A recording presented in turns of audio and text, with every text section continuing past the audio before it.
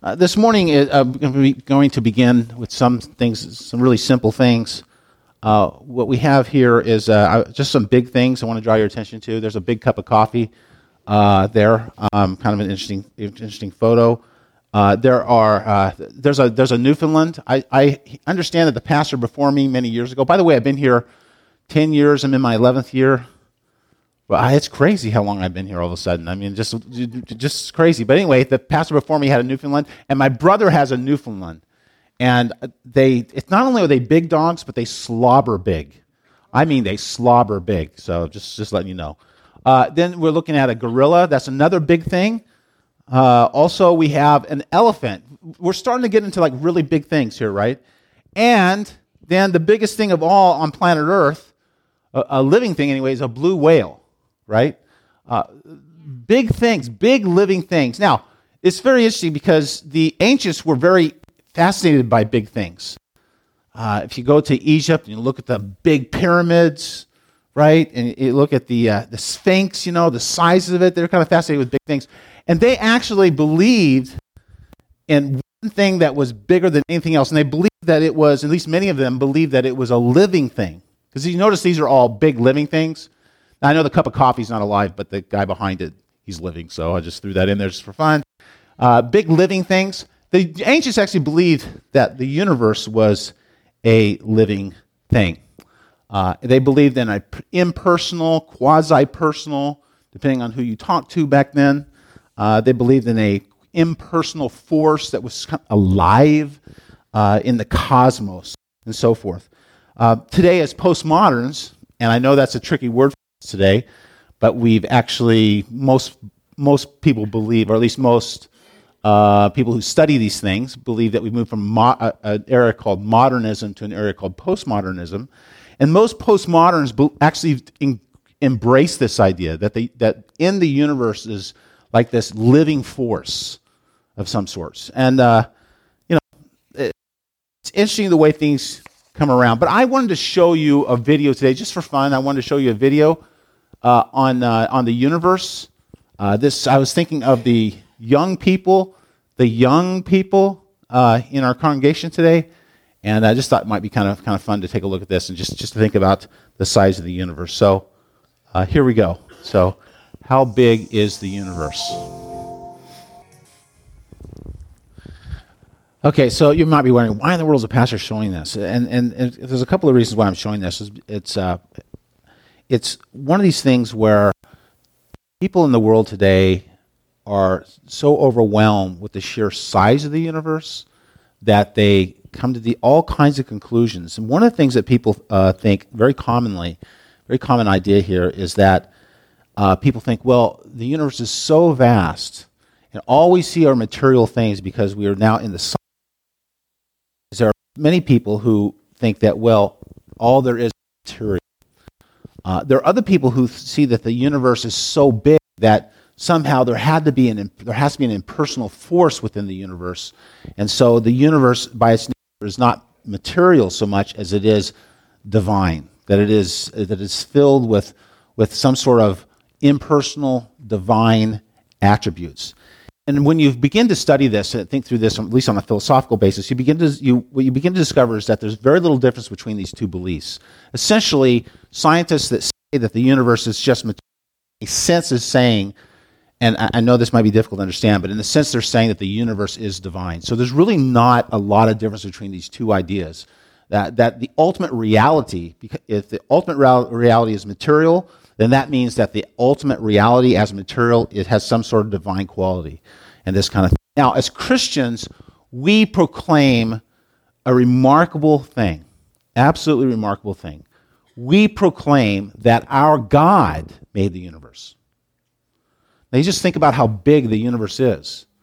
We proclaim that our God made the universe. And that's a very different belief than that there is that the universe is somehow filled with, that the divine is mingled in the universe. We believe that God made the universe, and we believe that our God is bigger than the universe. Because by this very nature, if you make the universe, you have to be bigger. But of course, conceptually, we can't get our heads around that. right? Because we can't get our heads around the size of the universe. We certainly can't get our heads around God who made the universe. Look at what the Bible says about God creating the universe. Right in the very first verse, right in the beginning, it says, "In the beginning, God created the heavens and the earth." That is, a statement that we so often take for granted. But I'm going to tell you right now that in the time that this was written, this was a radical statement. What this communicates is that God transcends all material things. The word for this is transcendence. God made the universe, therefore God transcends the universe. God is not the universe. God is not the material world, but God transcends it and created it. Just try to get your head around the size of the universe. You haven't even begun to get your head around the size of God. Because for the universe is nothing for God. It's nothing. You can't even talk about God in terms of size, because God is spirit and this kind of thing. Okay?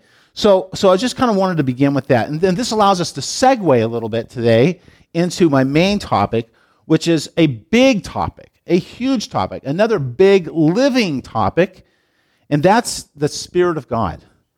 The Spirit of God. Now, of course, I underlined "of God" because a lot of times we throw the word spirit around in our language. We use the word spirit when we want to make reference to all kinds of things. For example, not that you're rushing down to do this stuff, but when you go to a restaurant, sometimes you'll see that alcohol is referred to as wine. You see this wine and spirits. We use the word spirit when we speak of attitudes or mood. He has a rotten spirit. He has a bad attitude, so he has a bad spirit. We also, when we want to know the meaning of something, the real meaning of something, what's that really about? Sometimes we say, he keeps the spirit of the law, the spirit of the rule, rather than the letter. Sometimes we use spirit that way. And even the ancients, such as Cicero, who was this great Roman pagan writer who I've referred to Cicero a couple weeks ago, even Cicero talked about the fact that the spirit of a person is distinct from the body of a person. This is what Cicero said: "Be sure that it is not you that is mortal, but only your body. Only your body is mortal. For that man whom your outward form reveals is not yourself. The spirit is the true self." Imagine that, this pagan believing that the spirit is the true self, not the physical figure which is pointed out by your finger. So this morning we're talking about the Spirit of God, though, in contrast to just the word spirit that's so often thrown out there. Now, Amelia read through the first 9 verses of Romans chapter 8, and you'll notice, and I pointed this out before, but you'll notice that this word spirit is used all over the place in Romans 8. 22 times in chapter 8, 35 times the word spirit is used in the book of Romans. 22 of those times are in Romans 8. That should tell us a lot about what Romans 8 is about. Okay, so the question this morning is, I have to start with this. What does the Bible tell us about the Spirit of God? What does it say? And so first wanted to look at the Old Testament. And by the way, this subject is so big and so vast, and we're dealing with a God who is alive, that we can't even begin to get our heads around it. And it's not even possible to do a good job with it in just a few minutes preaching. There's Romans 8, verse 9. "You, however, are not in the flesh, but in the Spirit. And if, in fact, the Spirit of God dwells in you, anyone who does not have the Spirit of Christ does not belong to him." We'll return to that near the end of the sermon. Let's take a look at this Spirit of God. Okay. Right here, a couple things that we notice that I want to tell you from the Old Testament. The Spirit of God, and we read this from the very first verse, really. The Spirit of God is the powerful presence of God in creation. God created through the Holy Spirit. There it is, right there. And second verse tells us a lot about this. "The earth was without form and void, and darkness was over the face of the deep, and the Spirit of God was hovering over the face of the water. So there's two things that we discover right here in the first two verses. One is that the Spirit of God created. God was creating, and of course we believe that this is through the Spirit. The Spirit of God's created the world, but also the Spirit of God gave peace in the midst of chaos. So the Spirit of God is a creator along with the Father and the Son. They're all creators. But also the Spirit of God gives peace. And that should be really comforting to you. I want to share with you what the Spirit of God, how we read that in the Hebrew. It's Ruach Elohim. Elohim, the word on the left. In Hebrew, you read from right to left, not left to right. And so that first word there, which is the word on the right, is Ruach, which means wind. And Elohim is the word for God. El is the word for God. Okay, that the Hebrews essentially adopted from the Canaanite language.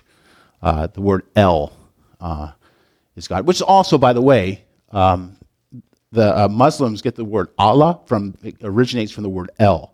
So these related languages. So Ruach Elohim, wind of God. The wind of God was hovering in the midst of chaos, bringing peace out of chaos. So we have God as a creator. We have God as the one who brings peace. Now, there's many people many cultic groups that interpret this idea of the Ruach of God as essentially just the extended force of God. Okay, that this is not a separate person. But in this message, I want to show you what the church does with this. This is very important to keep in mind that the Spirit of God is a person. But the Bible in the Old Testament doesn't clearly show us that. It's certainly not in the beginning. But I'm going to be working through this. So let's take a look at what else the Spirit of God does, the Ruach of Elohim, the Spirit of God does in the Old Testament. It's right there when we move into Genesis 2, we find that the writer of Genesis uses the word nafach for the word breathe. Let's take a look at this. Genesis 2:5. When no bush of the field was yet in the land, and no small plant of the field was yet sprung up, for the Lord God had not caused it to rain on the land, and there was no man to work the ground, and a mist was going up from the land and was watering the whole face of the ground. Then the Lord God formed the man of dust from the ground. That's an important point, by the way, because the word for man is Adam. We get the name Adam from, and it has to do with the earth. Adam, the earth. Dust from the ground. And breathe. There's the word nafach, which I'm going to show you is related to ruach. Breathe into his nostrils the breath of life. And the man became a living creature. So you see that God not only creates through the Spirit, he not only brings peace through the Spirit, but he gives life through the Spirit. Think about that for a minute. We talk about being born again in the church. What's that about? It has to do with the Spirit of God, right? The Spirit of God comes and breathes into his life. It tells us a lot about the mistake that we make as Christians sometimes when we think that to be a Christian is just a set of beliefs. It is not just a set of beliefs. It is way more dynamic than that. It is actually God himself coming into our lives and making us into new and different creatures. Okay, so the word nafach, I'm going to show you that word nafach is related to this whole ruach thing. Isaiah 42, thus says God, the Lord, who created the heavens and stretched them out and spread out the earth and what comes from it, who gives breath, nafach, that's the idea, nafach, to the people on it, and the spirit, ruach, to those who walk in it. So I just want to make it clear to you that, what I'm presenting here is this relationship between these two words, that the Spirit of God breathes into people. The wind of God. You must be really important. You think about that, how important you must be? God makes the world, he creates the world, and the wind of God is hovering over the chaos of the world and so forth. And you know what he's thinking. He's thinking, this world is pretty good stuff, but I want to blow into someone who looks like me and carries my image upon this earth. And so he makes it very personal. He says, I'm going to breathe into Adam, breathe into Adam, and breathe into Eve, and give us life. It's amazing. I don't know if any of you ever watched someone lose his or her life, but when life disappears from a person, there's this breath that dies. It's not there anymore. That's so that we would understand that God gives life, you see. So, the Spirit of God creates, gives peace, and gives one life. But there's so much more that we can say. Of course, I want to take you to Numbers chapter 11, because the Spirit of God develops throughout the Old Testament and what the Spirit of God is about. And we have this story that Moses was having a horrible day. He led the children of Israel out from Egypt, and he had some bad days out there in the wilderness. And when you get to Numbers 11, the people are complaining. They want meat to eat. They're really upset. Moses gets tired of it. Look at this passage here. There's going to be three slides here, but Moses heard the people weeping throughout their clans. See, they're just complaining. Everyone at the door of his tent, and the anger of the Lord blazed holy, and Moses was displeased. And Moses said to the Lord, why have you dealt ill with your servant? See, now Moses is complaining. And why have I not found favor in your sight, that you would lay the burden of all this people on me? By the way, I never have this conversation with God about you, right? You're all so loving and kind, But Moses was having a bad day. Did I conceive all this people? Did I give them birth? That you should say to me, carry them in your bosom, and as a nurse carries a nursing child to the land that you swore to give to their fathers? Where am I to get meat? They're complaining. They want meat. Where am I to get meat to give all these people? For they weep before me and say, give us meat that we may eat. And I'm not able to carry all these people alone. The burden is too heavy for me. If you will treat me like this, kill me at once. Boy, he is having a bad day. If I will find favor in your sight, that I may not then I might see my wretchedness. He goes on. And look at this, and then the rest of the story here. Then the Lord said to Moses, boy, you have a bad attitude. I think I'm going to get rid of you. He doesn't do that, does he? He gives Moses grace, which is one of the remarkable things to me in this story, is that God puts up with this, right?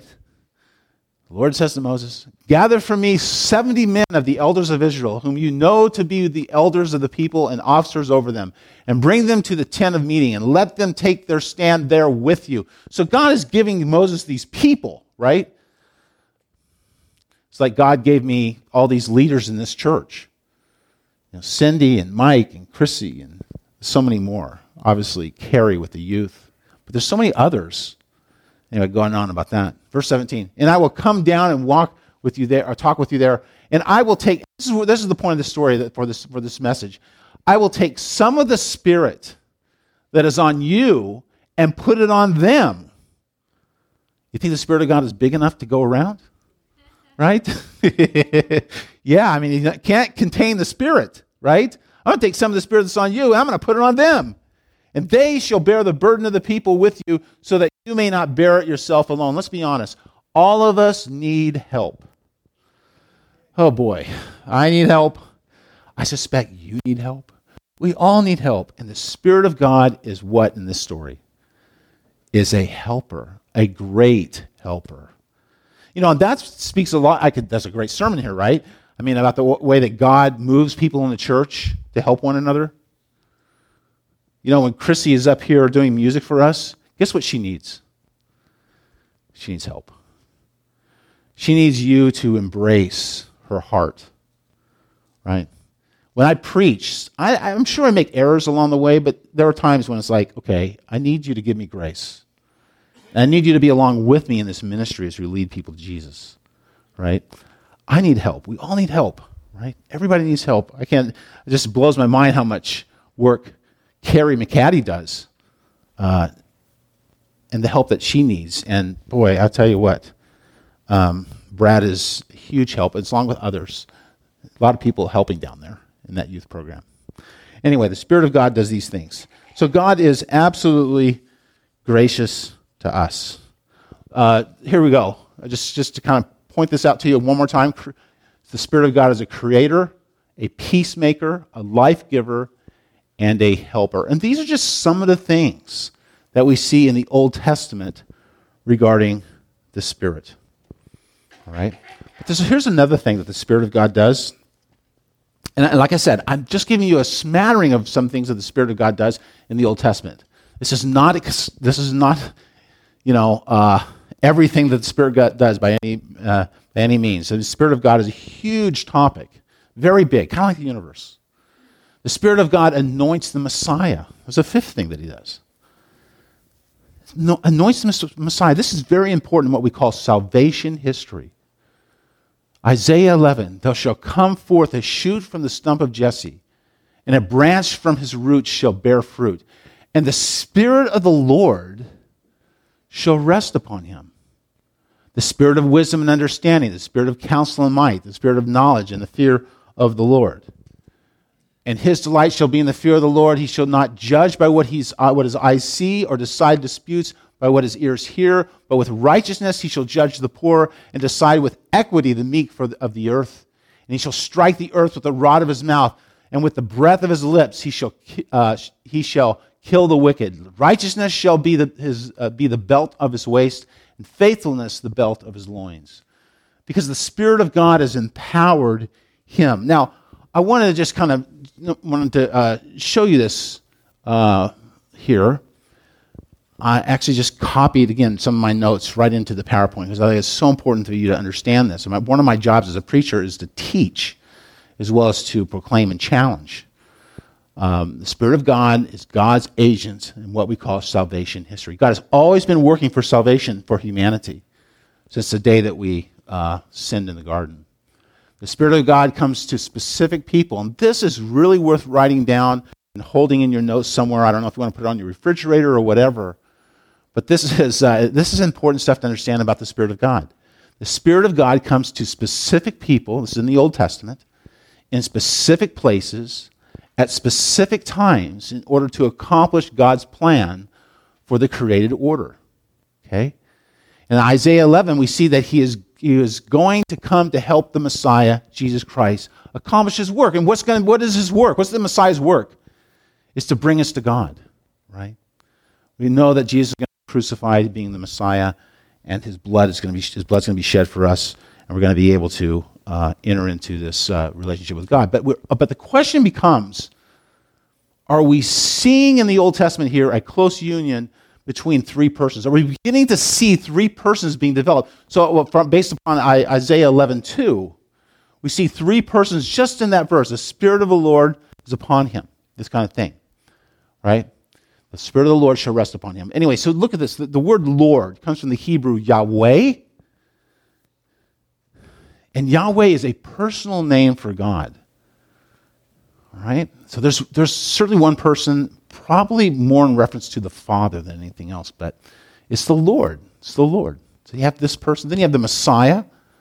You know, there shall come forth a shoot from this stump of Jesse, and a branch from his roots shall bear fruit, and the Spirit of the Lord shall rest upon him. Who's the him? The him is the Messiah.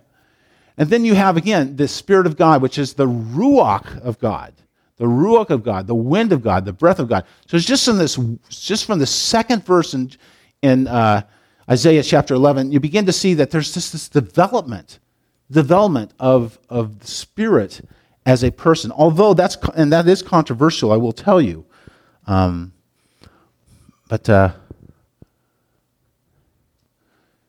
we see a little bit more in Isaiah 48, verse 16. Draw near to me, hear this.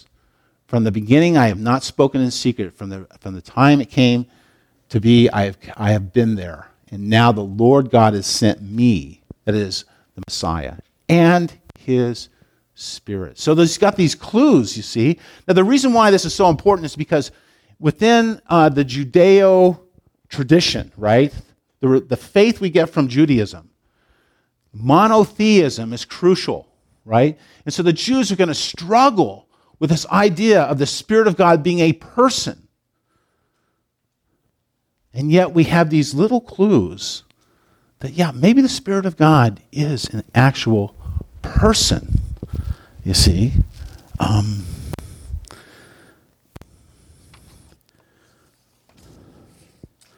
Let's take a look at the New Testament. Okay, I'm going to skip that there. Those are questions that the people are starting to ask about Jesus himself. Is Jesus divine? Is Jesus human? Questions that we've dealt with at different times, different places. Let's take a look at John 1:1. Because see, what happens is that you come to the New Testament and you have this idea, you have these three ideas. First of all, you have God the Lord. Yahweh is the name of the Lord, or the God, I should say. And then you have the Messiah, and then you have the Spirit. But you have this, you don't have enough revelation. Well, the first thing that early Christians need to understand was that Jesus himself is God. This is really crucial, and I don't have space here this morning to talk about the Greek language here. But the Greek language makes it absolutely clear that Jesus is God, that Jesus is divine. And so we have this first verse, John opens right up with it, telling us who Jesus is. In the beginning was the Word. And the Word is Jesus, by the way. In the context, no question. It's not even an issue. In the beginning was the Word, and the Word was with God, and the Word was God. Not the Word was a God or anything like that. It's the Word was God. And the Greek's absolutely clear. Whatever God is, that's who Jesus is. That's what he's saying. So the church is dealing with these questions. Who is God? What's he like? Who is Jesus? What's Jesus like? And so forth. And then, in addition to that, the church has got to start figuring out, well, wait a minute. What about this Spirit? What about the Spirit? If we know Jesus is God, how about the Spirit? And so in John 16:13, we get this. I'll start with verse 12. Notice what Jesus says to the disciples in his private ministry here. He says, I still have many things to say to you, but you cannot bear them now. When the Spirit of truth comes, who's the Spirit of truth? We call him the Holy Spirit. When the Spirit of truth comes, and believe me, this is revelatory. This is kind of like earth-shaking. When the Spirit of truth comes, he will guide you into all truth. What do you mean, Jesus? You mean it, this impersonal force? No. He as a person. He will guide you into all the truth, for he will not speak on his own authority, but whatever he hears, he will speak. Notice the freedom here and the desire to do the will of the Father. Whatever he hears, he will speak, and he will declare to you the things that are to come. He will glorify me. See, we've got multiple persons here. He will glorify me, for he will take what is mine and declare it to you. Now, you might be thinking to yourself, why is this so important? Let me tell you something. It's absolutely crucial. Because remember, we spent a little time on, like last week, we talked about the couple of creeds. And I'm trying to give you some foundational things here. When we get into Romans 8, we need to understand who the Spirit of God is. Well, here we go. The Spirit of God is a person. It's pretty exciting stuff, actually. Because it means that God's relational. And God wants to have a relationship with you.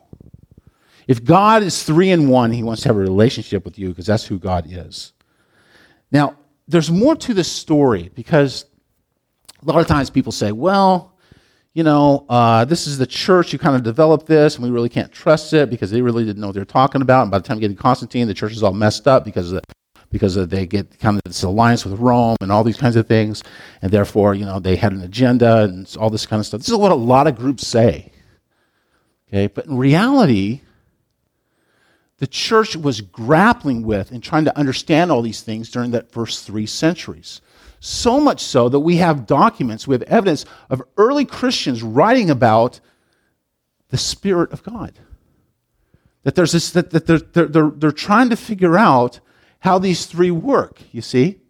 And I don't have space in this sermon to go into these things in detail, but I will tell you that the word Trinity, it's not in the Bible, by the way. Trinity's not in the Bible. But Tertullian, who is a 3rd century figure, is the first one to use it. In reference to the Trinity. But there's earlier conversations, the earlier thing goes on before then. I want to just simply take you to the Nicene I always mess up that word, Constantinopolitan Creed, 381 AD. Let's take a look at what it says. This is the church is dealing with who is the Father, who's the Son, and who's the Spirit. Look at what it says. We believe in one God, the Father Almighty, maker of heaven and earth, and of all things visible and invisible, and in one Lord Jesus Christ, the Son of God, the only begotten of the Father before all ages, light of light, very God of very God, begotten, not made, of one essence with the Father, by whom all things were made, who for us men and for our salvation came down from heaven and was incarnate of the Holy Spirit and the Virgin Mary, and was made man, and was crucified also for us under Pontius Pilate, and suffered and was buried. And the third day he rose again, according to the Scriptures, and ascended into heaven. He sits at the right hand of the Father, and he shall come again with glory to judge the living and the dead, whose kingdom shall have no end. And then notice how important this is. We talked about the Father, we talked about the Son. Notice how important this is to the early church, that we need to own and claim as our own. And we believe in the Holy Spirit, the Lord, and giver of life. We've talked about that. The Spirit of God gives life and gives us this new birth. The giver of life, who proceeds from the Father, who with the Father and the Son together is worshipped and glorified. When's the last time you worshiped the Spirit? Right? We do it when we worship Jesus, of course. But this is dynamic going on here. Who spoke by the prophets. And we believe in one holy, Catholic, and apostolic church. The word Catholic just means universal. This is coming out of the Greek church, by the way, for the most part. So all the churches, but it's Catholic, universal.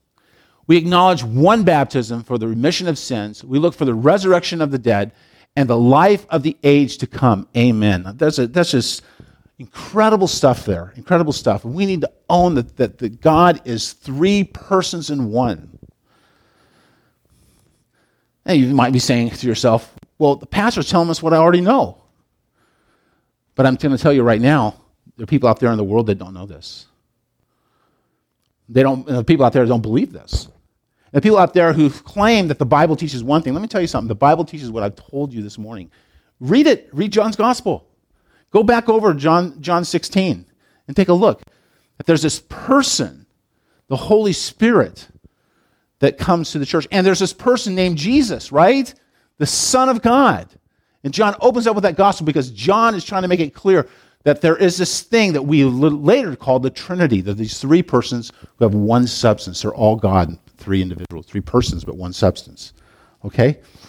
Oh, boy. So many good things. I want to take a look just real quickly at Romans 8:9. I said this sermon was about Romans 8:9, and it's already after 12 o'clock. Well, it's the way it goes sometimes. Okay? Let's take a look at this just real quickly. All right? You'll have the Greeks on the right side, the English is on the left, of course. You, however, are not in the flesh, but in the Spirit. And we talked about this many times, that Romans 8 is about the church being in the Spirit, that the flesh in Romans 7 is about the hostility that this person has toward God. Can't do God's law, is struggling, is having a very difficult time. And Paul's saying, look, notice the distinction, the difference between being a Christian and being one who's not a Christian yet. You, however, are not in the flesh, you see, but in the Spirit. The tremendous contrast here. And then he says, if in fact, now in the Greek, you can translate it that way, if in fact, but that aper word probably simply means since. Since indeed, like underline that, since the Spirit of God dwells in you. Anyone who does not have the Spirit of Christ does not belong to him. Now, this is so crucial because, first of all, notice that the Spirit of God is also referred to as the Spirit of Christ. Sometimes when we read passages in Scripture, we just go over things too quickly. You read this and you miss the fact that the Spirit of is related to the Father here. It's the Spirit of God, and also related to the Son, Spirit of Christ. Okay? All right. So what we have here is, again, this dynamic thing going on, that the Spirit proceeds from the Father, and as the Western church, and I guess in some church history, but the Western church affirmed that also proceeds from the Son, and that created a lot of division. But the reality is that the Spirit of God, the Spirit of Christ, is one person, and there's a relationship between the three. Okay, that's really important to see that. And I gotta say this third point about this passage. If you do not have the Spirit of Jesus Christ, same thing as the Spirit of God, if you do not have the Holy Spirit, you are not His. Isn't that an interesting statement? Okay? We could take a seminar on the differences between the Wesleyan tradition and the Pentecostal tradition. See my class on the book of Acts someday. But the reality is that when a person receives Jesus Christ as his or her Savior, one becomes born again. How does one become born again? This mysterious work of the Holy Spirit. And you belong to Jesus. In the Greek, it just says, "Utas uk estin atu," which means that you're His. In that case, it would be, if you don't have the Spirit of Christ, you're not His. You don't belong to Him. So, if you're a Christian, you have the Spirit. If you don't have the Spirit, then you're in the flesh. If you don't have the Spirit, you're not a Christian. There's no such thing as a Christian who doesn't have the Spirit. It doesn't even make sense to Paul. You see? And then notice this last thing I'm going to tell you about this verse. Notice the word oike in the Greek also dwells in the English, and I put it in orange. It's dynamic. It's a present, active living within us. If you have the Spirit of God, if you're a Christian, the Spirit of God is actively working and living within us. It's not a static idea. It's a dynamic idea. Because the Spirit of God comes to us to give us life, and life that is exciting, life that is changing, life that transforms us, life that makes us the kind of people that God has always wanted in His family. The Spirit of God dwelling, actively living, actively engaging us. That's what the Spirit of God does. These are incredible, incredible dynamic ideas and concepts that we need in our lives. Not just concepts, but truths that touch our personal, or really all of our being, our body, our soul, our spirit. Spirit of God. We have a whole lot to learn, don't we? But just imagine the early church trying to figure this all out. You know, what is this like? What does this all mean? And we sit on their shoulders. We stand on their shoulders. We say thank you to God for giving us this understanding and this knowledge. Okay? Today we come to Holy Communion. You know what? The Spirit of God dwells not simply in the bread and the cup. I believe that. I believe that the Spirit of God is here in some mysterious way. But the Spirit of God is also here in the congregation, in this place. He lives among us. He dwells with us in an active way. Would you pray with me? Father, as we talk about the bread and the cup and we participate in the bread and the cup, I pray, Lord, that you would make these things living in the sense that they can be used by you to transform our hearts, cleansing our hearts, making us whole beings. Fill us up with the Holy Spirit as we take Holy Communion, so that Jesus Christ is proclaimed throughout our lives, in every aspect of our lives. So be in the bread, and be in the cup, and be in the people. In your name I pray. Amen.